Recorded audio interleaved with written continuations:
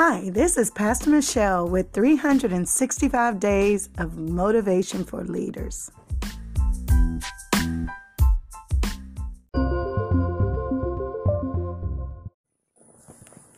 Hey family, it's Pastor Michelle just logging in to inspire you. Yes. I don't know about you, but oftentimes we in society feel like we have a lot to prove to someone.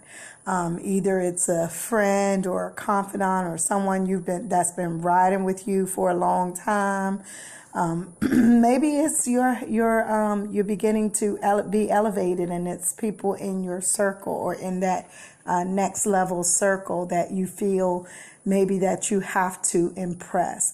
But one thing I have learned along the way in this life, that it's not necessary to make any apologies for who you are, for the person you have become as a result of all of the things that have shaped you into the individual that you are and that you will ultimately be. Make no apologies, because it wasn't that you decided one day that you were going to be this or do that or not allow certain things to affect you in the way that people anticipated that you should. Don't worry about them. Don't get into it with them. Make no apologies. Be you unapologetically, period.